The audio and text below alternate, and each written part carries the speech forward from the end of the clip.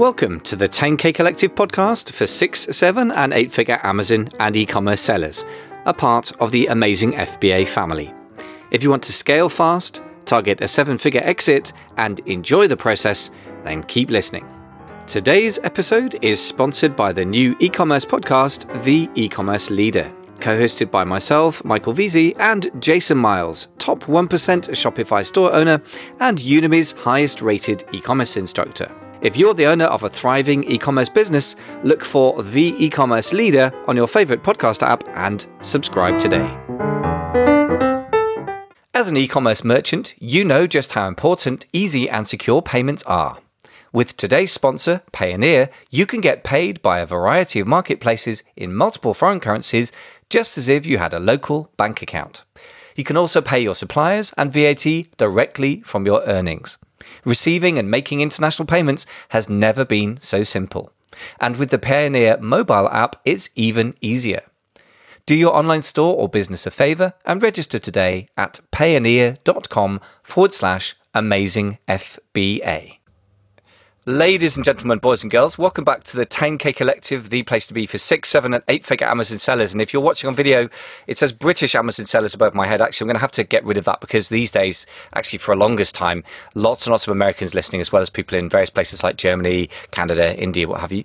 So you're very welcome to the show. And today I've got Steve Anderson, author of The Bezos Letters, come back to visit with us, as the Americans would say. He's the author of The Bezos Letters, which is 14 principles to grow your business like Amazon. And given that Amazon's growing like crazy and Jeff Bezos is by far the richest person in the world, sounds like a great thing to follow. So Steve, warm welcome back to the show. Michael, thanks for having me back. It's always been a great conversation talking with you. Yeah, likewise. And I know that you've recently been talking some very eminent podcasts. I know that you were recently on one of the podcasts run by Kevin Harrington and Seth Green. So Kevin Harrington, yep. One of the nicer sharks, I would say, from Shark Tank, and obviously a very serious business person and influencer. So congratulations on, hitting some great heights there. Yeah, thank you. Thank you.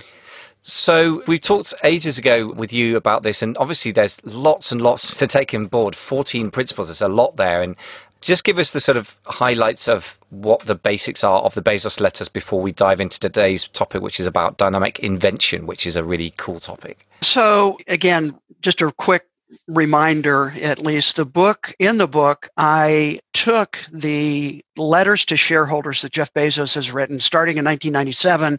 And now actually the latest letter is 2019, which we don't address in the book, and did a deep dive analysis of kind of what's in there. And what I realized in that research was that Jeff Bezos had hidden in plain sight in his letters his plan for growing Amazon. And he's executed that plan, I think we could agree, quite well over the last now 26 years that Amazon's been around. So 14 principles that are growth principles that I believe Amazon has used during that time to grow, that I absolutely am convinced, probably more convinced now than when the book was actually published, that these principles can apply to virtually any business, be it a nonprofit, e-commerce, pick brick and mortar, pick your business. Obviously, there's a little change here and there.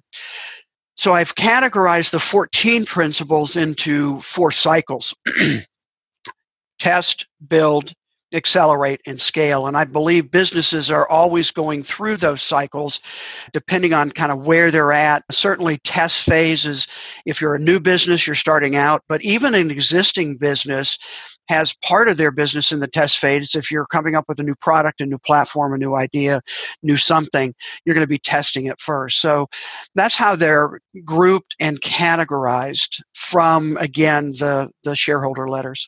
It's very interesting. I mean, what that makes me think of is, I suppose I've always had the slightly skeptical but open listener in mind who's the classic person that would be a 10K Collective mastermind member, which is hence the name of the podcast.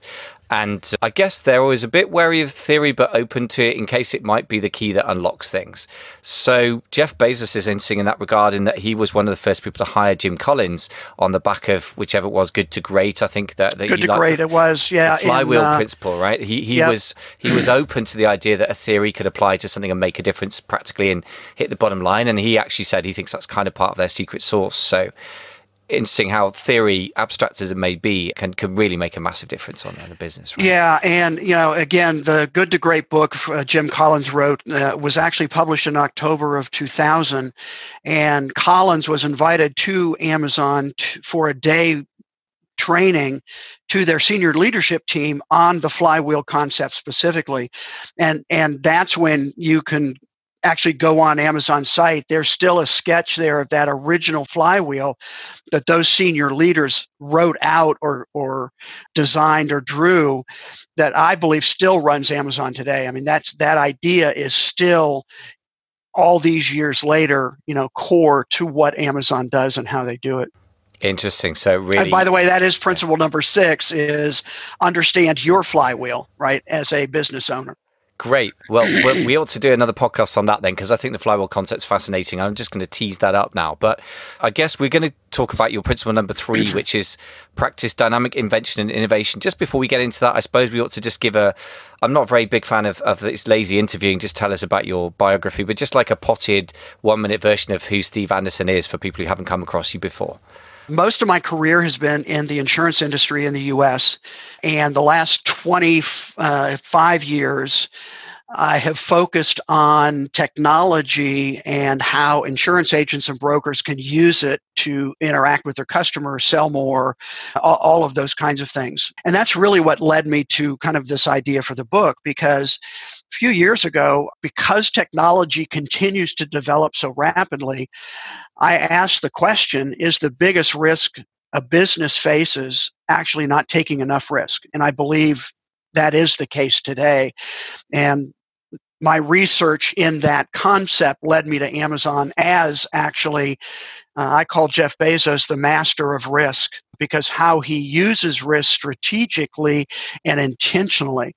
And in fact, one of the interesting phrases he uses is, when businesses get bigger, they tend to have unthoughtful risk aversion.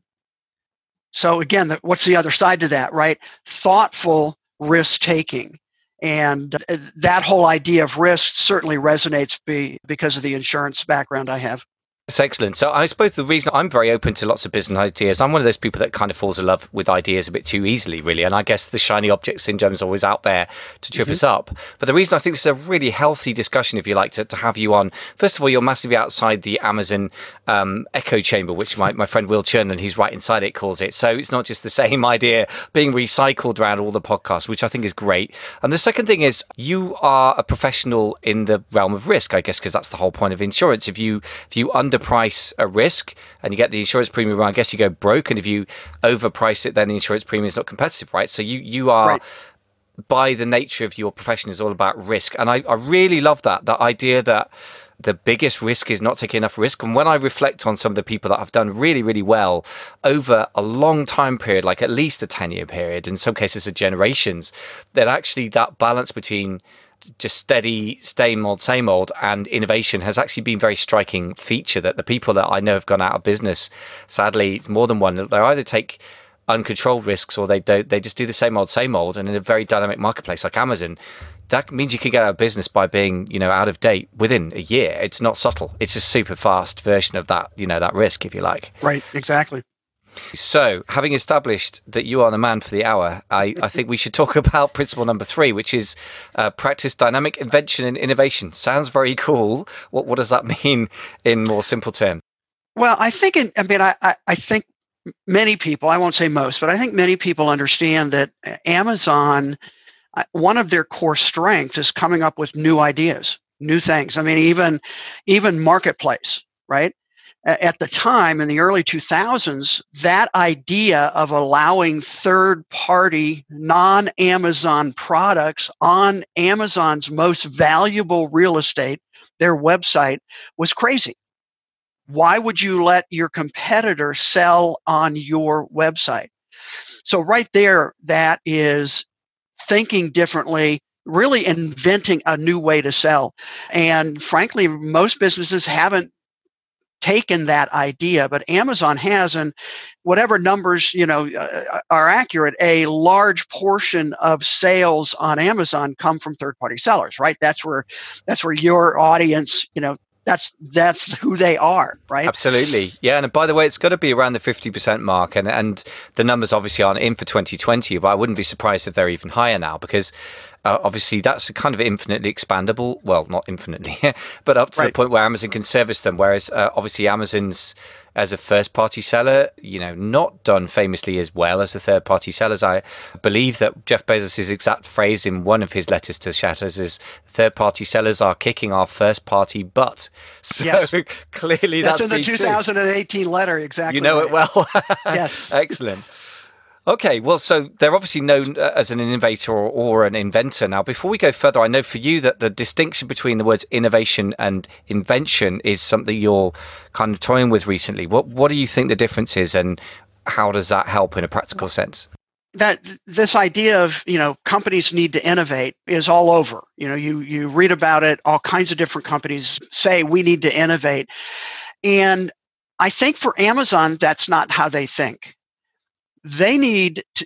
What they do, and this is Bezos' phrase, is we invent on behalf of the customer. And so Amazon's an invention factory. And there have been several examples like that over the years. The first one that I've done a bit of research into is Thomas Edison, right? Light bulb, all the inventions and patents he put together. He actually had a team of 35 people whose job was to experiment to find out. In the light bulb case, he did not invent the light bulb. He invented or found the best element that gave the light bulb the longest lifespan for the least amount of money. So he iterated that light bulb, but he did that by experimenting with hundreds of different types of filaments in order to find the exact right one. So I think the process is experimentation leads to invention, which allows you to innovate. And as a result of that inventing, that's where disruption comes in. So that's sort of the invention, innovation, disruption. Disruption is a result of innovation. Amazon doesn't find an industry and say, hey, we're going to go disrupt that industry. They find a problem, probably a customer-focused problem, and then they invent a different experience on behalf of the customer. The result of that is disruption, but it's not the goal. Very interesting. Yeah, and I suppose disrupting a marketplace implies that you're focused on the marketplace, which I suppose is a blend between where the customers and the competition or the suppliers meet, isn't it? Whereas if you're focused on the customer, I guess you're less worried about the marketplace for your goods. And it's true that, they are known as a disruptor, actually. But I guess, in other words, another way of putting it is if you're Barnes & Noble and it's 1995 or 6 or something, then you see Amazon come along, they look like they're out to get you. And that makes sense because they kind of have. But actually, that's not their focus, right? They're not out to get you. There to try something out in case it works for the customers. Yeah, and again, when we think about their customer obsession, right, which is one of the principles, principle number 4, their focus is always on how can we create a better experience for the customer. Well, books became their first, step into that, and what they realized is with the internet is they could have a bookshelf that was literally unlimited versus a Waterstone or a Barnes & Noble, kind of normal big box bookstore. They at most could carry 150 to 175,000 books, right? So Amazon, did they disrupt them? They didn't start out to do that, but they started out saying, hey, we can have every book published available for anyone to buy when they want. Absolutely, yeah. So I guess the next logical question is, how do we go about it? Now, I know you got something called the Invention Toolset, which is part of your answer. So tell us about that. What does that consist of? Yeah, so there are several things that Amazon uses internally to continue this mindset of experimentation and invention. And the first one is what I call meaningful differentiation. And that really comes out of the 2006 letter where Bezos addresses the question of when are you going to open physical stores, right? So he's getting this question. about physical stores. That's sort of a natural thought process. And what he says is in that letter, and I won't have time to go through kind of all the points, but there are about 4 points there in terms of low capital, high returns, high margins, and he basically says retail fails all of our tests so far, meaning the marketplace is huge, right? But he goes on to say the potential size of the network of physical stores is exciting. However, we don't know how to do it with low capital and high returns. So they're not going to go into some place that they can't have the high returns. And then he goes on to say, physical world retailing is a cagey and ancient business that's already well served. And we don't have any ideas for how to build a physical world store experience that's meaningfully differentiated for customers. So that's 2006, right? Amazing. Yeah. I mean, yeah. So anyway, I get excited about some of these because it just the mindset and the thought process to me is so intriguing, so counterintuitive. And I love that, a cagey and ancient business, right? Yeah. We don't know how to do better, so we're not going to go fight, the competition if we don't know how to do it better. Interesting. And I just wanted to say that this could apply to any level of business. And I really think that if you're just starting out and wanting, if there's somebody listening, this is geared to the 6, 7, 8 figure Amazon sellers or e-commerce sellers. But if you're listening and you happen to be just starting out from scratch, I think the idea of going, it's already well served. We cannot, basically serve it better, how to create a meaningful difference. I want to say to anyone, if you're trying to go into a product space, if you're totally new and you cannot create a meaningful difference and it's already well served, then don't go into it. And it's kind of obvious thing to say, but that's a real discipline that or finding very hard to do that. Yeah, finding where you can. So let me give you a quick example because I've started to do a bit more research on just this concept. So I actually don't know if it's in the UK or not, but Square is a payment processor. If they came out with this little device that plugged into your iPhone that would be a credit card reader, and it was Square was really designed for a marketplace that was not served by the traditional credit card processing services. So Square did not disrupt credit card processing, but they identified a niche that was hard to serve that they were able to use invention to figure out a way to serve. And that marketplace was here in the States, it's the farmer's market. It's the small individual retailer that needed to take payment but had complicated ways to do it, and there were great barriers. And so it's the merchant who charges under $100,000 a year that was their market. They were able to create a meaningful, different experience for that vendor and created a very large business out of it.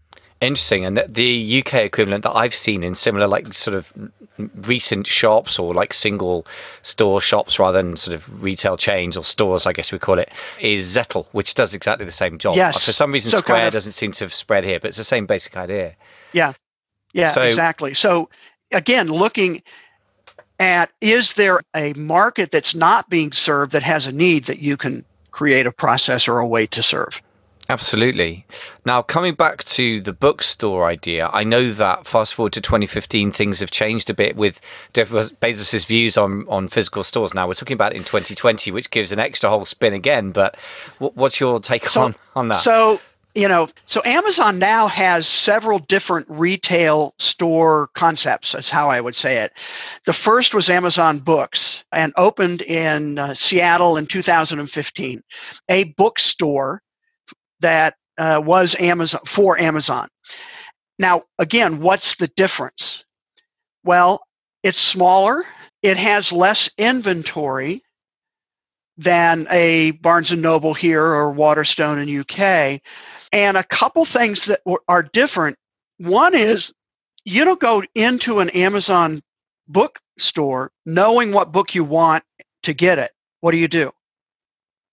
You just order it and have it delivered. You go into an Amazon bookstore to find out the next book you might want to read. And so a couple things are different. One is every book, I'm going to rephrase that because they've changed that a little bit now. 90% of the books on shelves are cover out, not spine out. Because what they discovered is customers like seeing the book cover. It's more attractive. Whereas if you go in, at least in Barnes & Noble here, or I suspect in Waterstone, most, I would say 95% of the books are spine out. So all you see is this little spine. It's really hard to either find a book or to even see what the book is about. So that's different. They also have localized content. So in the bookstore, there's now a bookstore here in Nashville where I'm located. That bookstore there has what Nashville is reading. So all the popular books from the local area. And, I know for the little I know about Waterstone, that's one of the things that they have been able to do to really turn that chain around. And now that they bought Barnes & Noble here in the U.S., I'll be interested in seeing how successful they are doing that same thing. But focus on local, not big national, some headquarter person deciding what inventory is going to be there. And again, with Amazon, they have all of that information. The other thing is to get into an Amazon bookstore, you have to have a 4.5 rating or higher. So every book in the store is a highly rated book on Amazon, the online version of Amazon. And they have barcodes you can scan with your phone to read the reviews of the book and write all kinds of ways to interact with that. Excellent. So they've finally found a way. It's funny that it comes back to books, right? It's sort of cycling right back. I love it. I mean, it's right back to the mid-90s. They've gone 20 years later. They finally decided they could make a meaningful, different bookstore. But you're quite right about the thing about books on the shelves, cover out, not spine out. It sounds like a small thing, but actually, I guess when you shop on Amazon, you see the covers and you get the reviews. You always see the covers. And when you shop in Waterstones locally, I can attest that the one in Hampstead in North London is absolutely, 90% spines out instead, and it's completely different. You're quite right. Right, because they have space constraints that Amazon doesn't. Right. Yeah, interesting. And so I guess everyone thinks about Amazon as a retail store, and then they go and invent AWS, if that's the right thing, that the Amazon Web Services, and that's a big percentage of their business now. And then everyone thinks of them as an online business, and then they go and create physical stores which actually integrate with online, right? I mean, it just goes to show that you never quite know where Amazon's going to go next, for sure. Exactly. And one of the other aspects with all of their physical locations is they also are return centers. So you can, if an online product that you need to return, you can take it there and they handle all of the returns. Very sensible. Yeah. So there's a real integration with the rest of the operation. And also, I guess they've taken the learnings. It kind of sounds simple enough, but it's funny that it took people who are the sharpest guys on the planet about this stuff 20 years to figure it out, right? I guess sometimes the seemingly obvious is not obvious until it's in retrospect. And I guess that's one innovation and, trying stuff out. I guess that it turns out there is always a difference between the theory and the practice, right? Correct. And again, Amazon experiments a lot. So one of their other store concepts is called an Amazon 4-star store. So kind of similar to the bookstore, but it's more of a variety store. So it has kitchen stuff and a wider selection of types, not just books. But for a product to be in that 4-star store, it has to be rated 4 stars or higher on Amazon. So again, kind of integrating online. You can buy it there, you can order it, etc. But the one that is most intriguing to me is called the Amazon Go, G-O, store. And I don't believe there are any outside the U.S. yet, but I'm not positive of that. So Amazon Go is a convenience store. 1,500 square feet, kind of a normal walk-in, chips, cookies, drinks, maybe pre-made sandwiches. In Amazon Go's case, ready-to-cook meals, right, that you can go in and take. What's different is they had the goal with Amazon Go to remove the biggest friction in retail shopping. And you can think about what that might be, but it's checkout. Okay. Yeah. Right? Maybe you've had some good experience checking out at the grocery store or the supermarket or someplace, but in my case, I can absolutely guarantee that you should never get in the line behind me because it's going to be the slowest checkout option that's available. Yeah. And so what a Go store does is you have an app that you scan, kind of subway style doors. To get in, you have to scan the app. It opens the door. You go in, and then actually, I'm going to get a prop here if people can see, because I've done this. You get a bag like you normally would, but you can see here, just walk out shopping. There is no checkout. You literally just walk out. And the store in the ceiling has cameras and machine vision and machine learning and all kinds of technology that tracks what you pick off the shelf and put in your basket, and what you actually walk out of the store with. And 5 minutes later, you get an email with a receipt. Yeah, that's amazing. And literally, you feel like you're shoplifting. I mean, it's just that kind of weird experience, right? I love it. Like the innovation is let's create an experience that feels like shoplifting, but is actually legal, and we make money from it. But what I love about it, it just flips traditional retail on its head. I mean, if I want to go into my local Tesco store, then I guess now they've been queues because of COVID and you have to have a mask on. And so they've got a guy at the door. So it feels a bit more like that what you're describing, but it's easy to get in, but you want to get out with the stuff. My God, you got to suffer, as you say. And this flips it on its head. Like you got to scan to get in, but then you just walk out. I mean, it's just so counterintuitive. And it makes total sense to me. And also I think for me, I'm done with, I like interactions with people that are meaningful like this. I love it. I'm quite a people person in some ways, but I have no interest ever in getting on the phone to somebody to solve a banking issue if it's going to end up with them getting on a computer. I have no interest with interacting with the cashier if it's just to get the stuff because I want to get out. And therefore that whole, there's an interaction there which doesn't add value and adds friction, right? Whereas I always feel like if you're going to have an interaction, it's got to add value. And some businesses do a good job of that and some don't. For example, the shop assistant who knows about books and is excited about them, adding value, right? Somebody who can go beep, beep, beep with 3 things, not so much, right? Exactly. Well, and they've taken that concept from a small, convenience store kind of thing, and they've now opened in Seattle, Washington, the first Amazon Go grocery store, which is about 10,000 square feet and has produce and, kind of more of a normal supermarket grocery store type of situation. But again, using that same technology. But then here's kind of maybe the third step is they are licensing their technology to other retailers that are interested in implementing it. So again, for Amazon, it's not about, beating the competition. It like Marketplace, right? It's about, hey, we've created this technology. It works really well. You can license it from us. We'll make money on the licensing, and we're not competing, right? And so make it available in a wider area.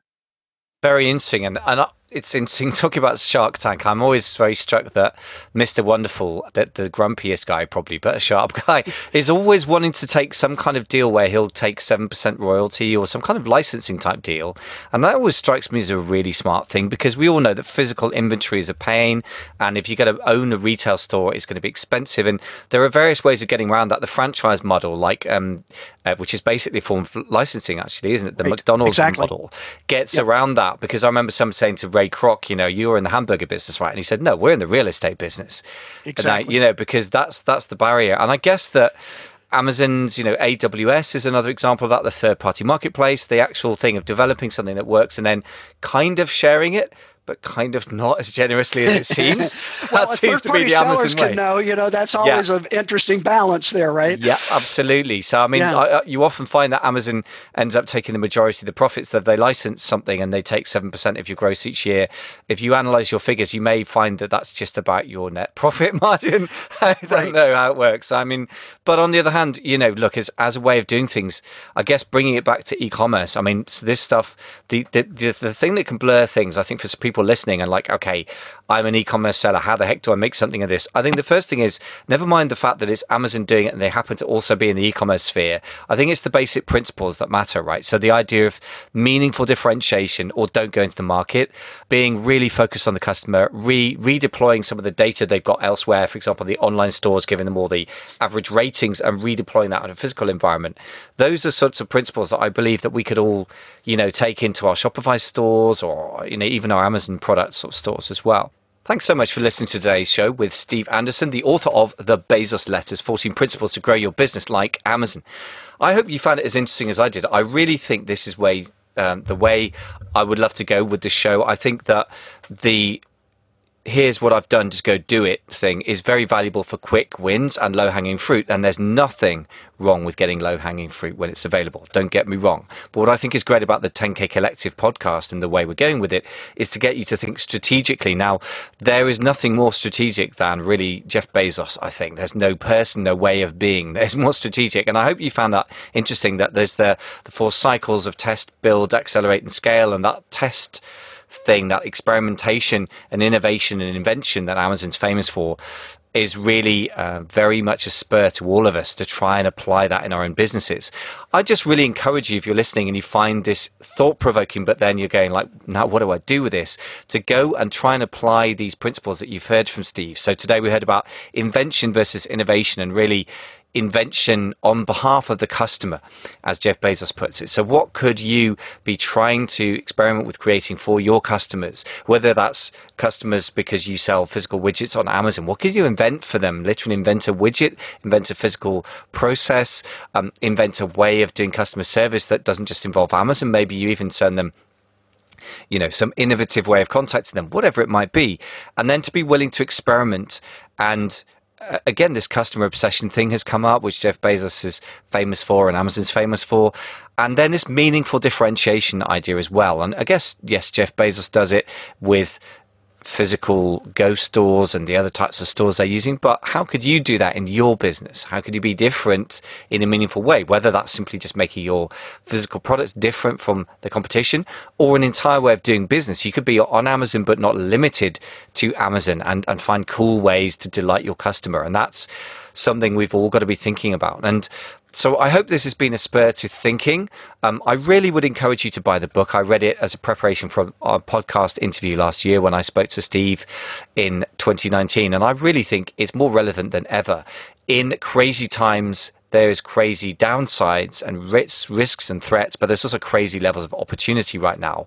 But the e-commerce marketplace is more crowded than ever. So I think there's more reason than ever to consider innovating and being bold and taking calculated risks, which I think is really the message that Steve was giving us today, which is great stuff, really exciting and thought-provoking. Next interview with Steve is we talk about the other parts of the innovation toolkit, or invention toolkit, I should say, the 6-part narrative that the famous memos that Jeff Bezos insists that everyone has these days, and how the power of that works, and then intuition and the power of wandering, not being directive, which is so counterintuitive for any business growth advice. So I hope you'll stay tuned for that. In the meantime, don't forget to check out Steve's book. It's really the best way to deal with it. He's also got some useful stuff at what's it called? If you go to thebezosletters.com, Steve's also got some really great tools for helping you to implement the learnings from the book, which I think is the key thing. If you apply this stuff, it will actually make a difference to your business.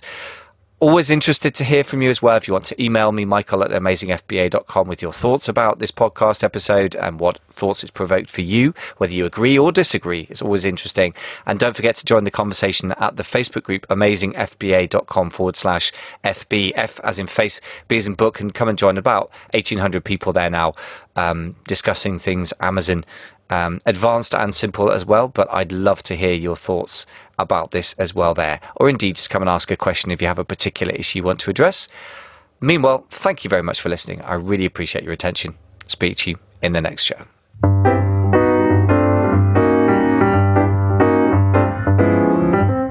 Thanks so much for listening to the 10K Collective podcast, part of the family of Amazing FBA podcasts. Today's episode is sponsored by the new e-commerce podcast, The E-Commerce Leader.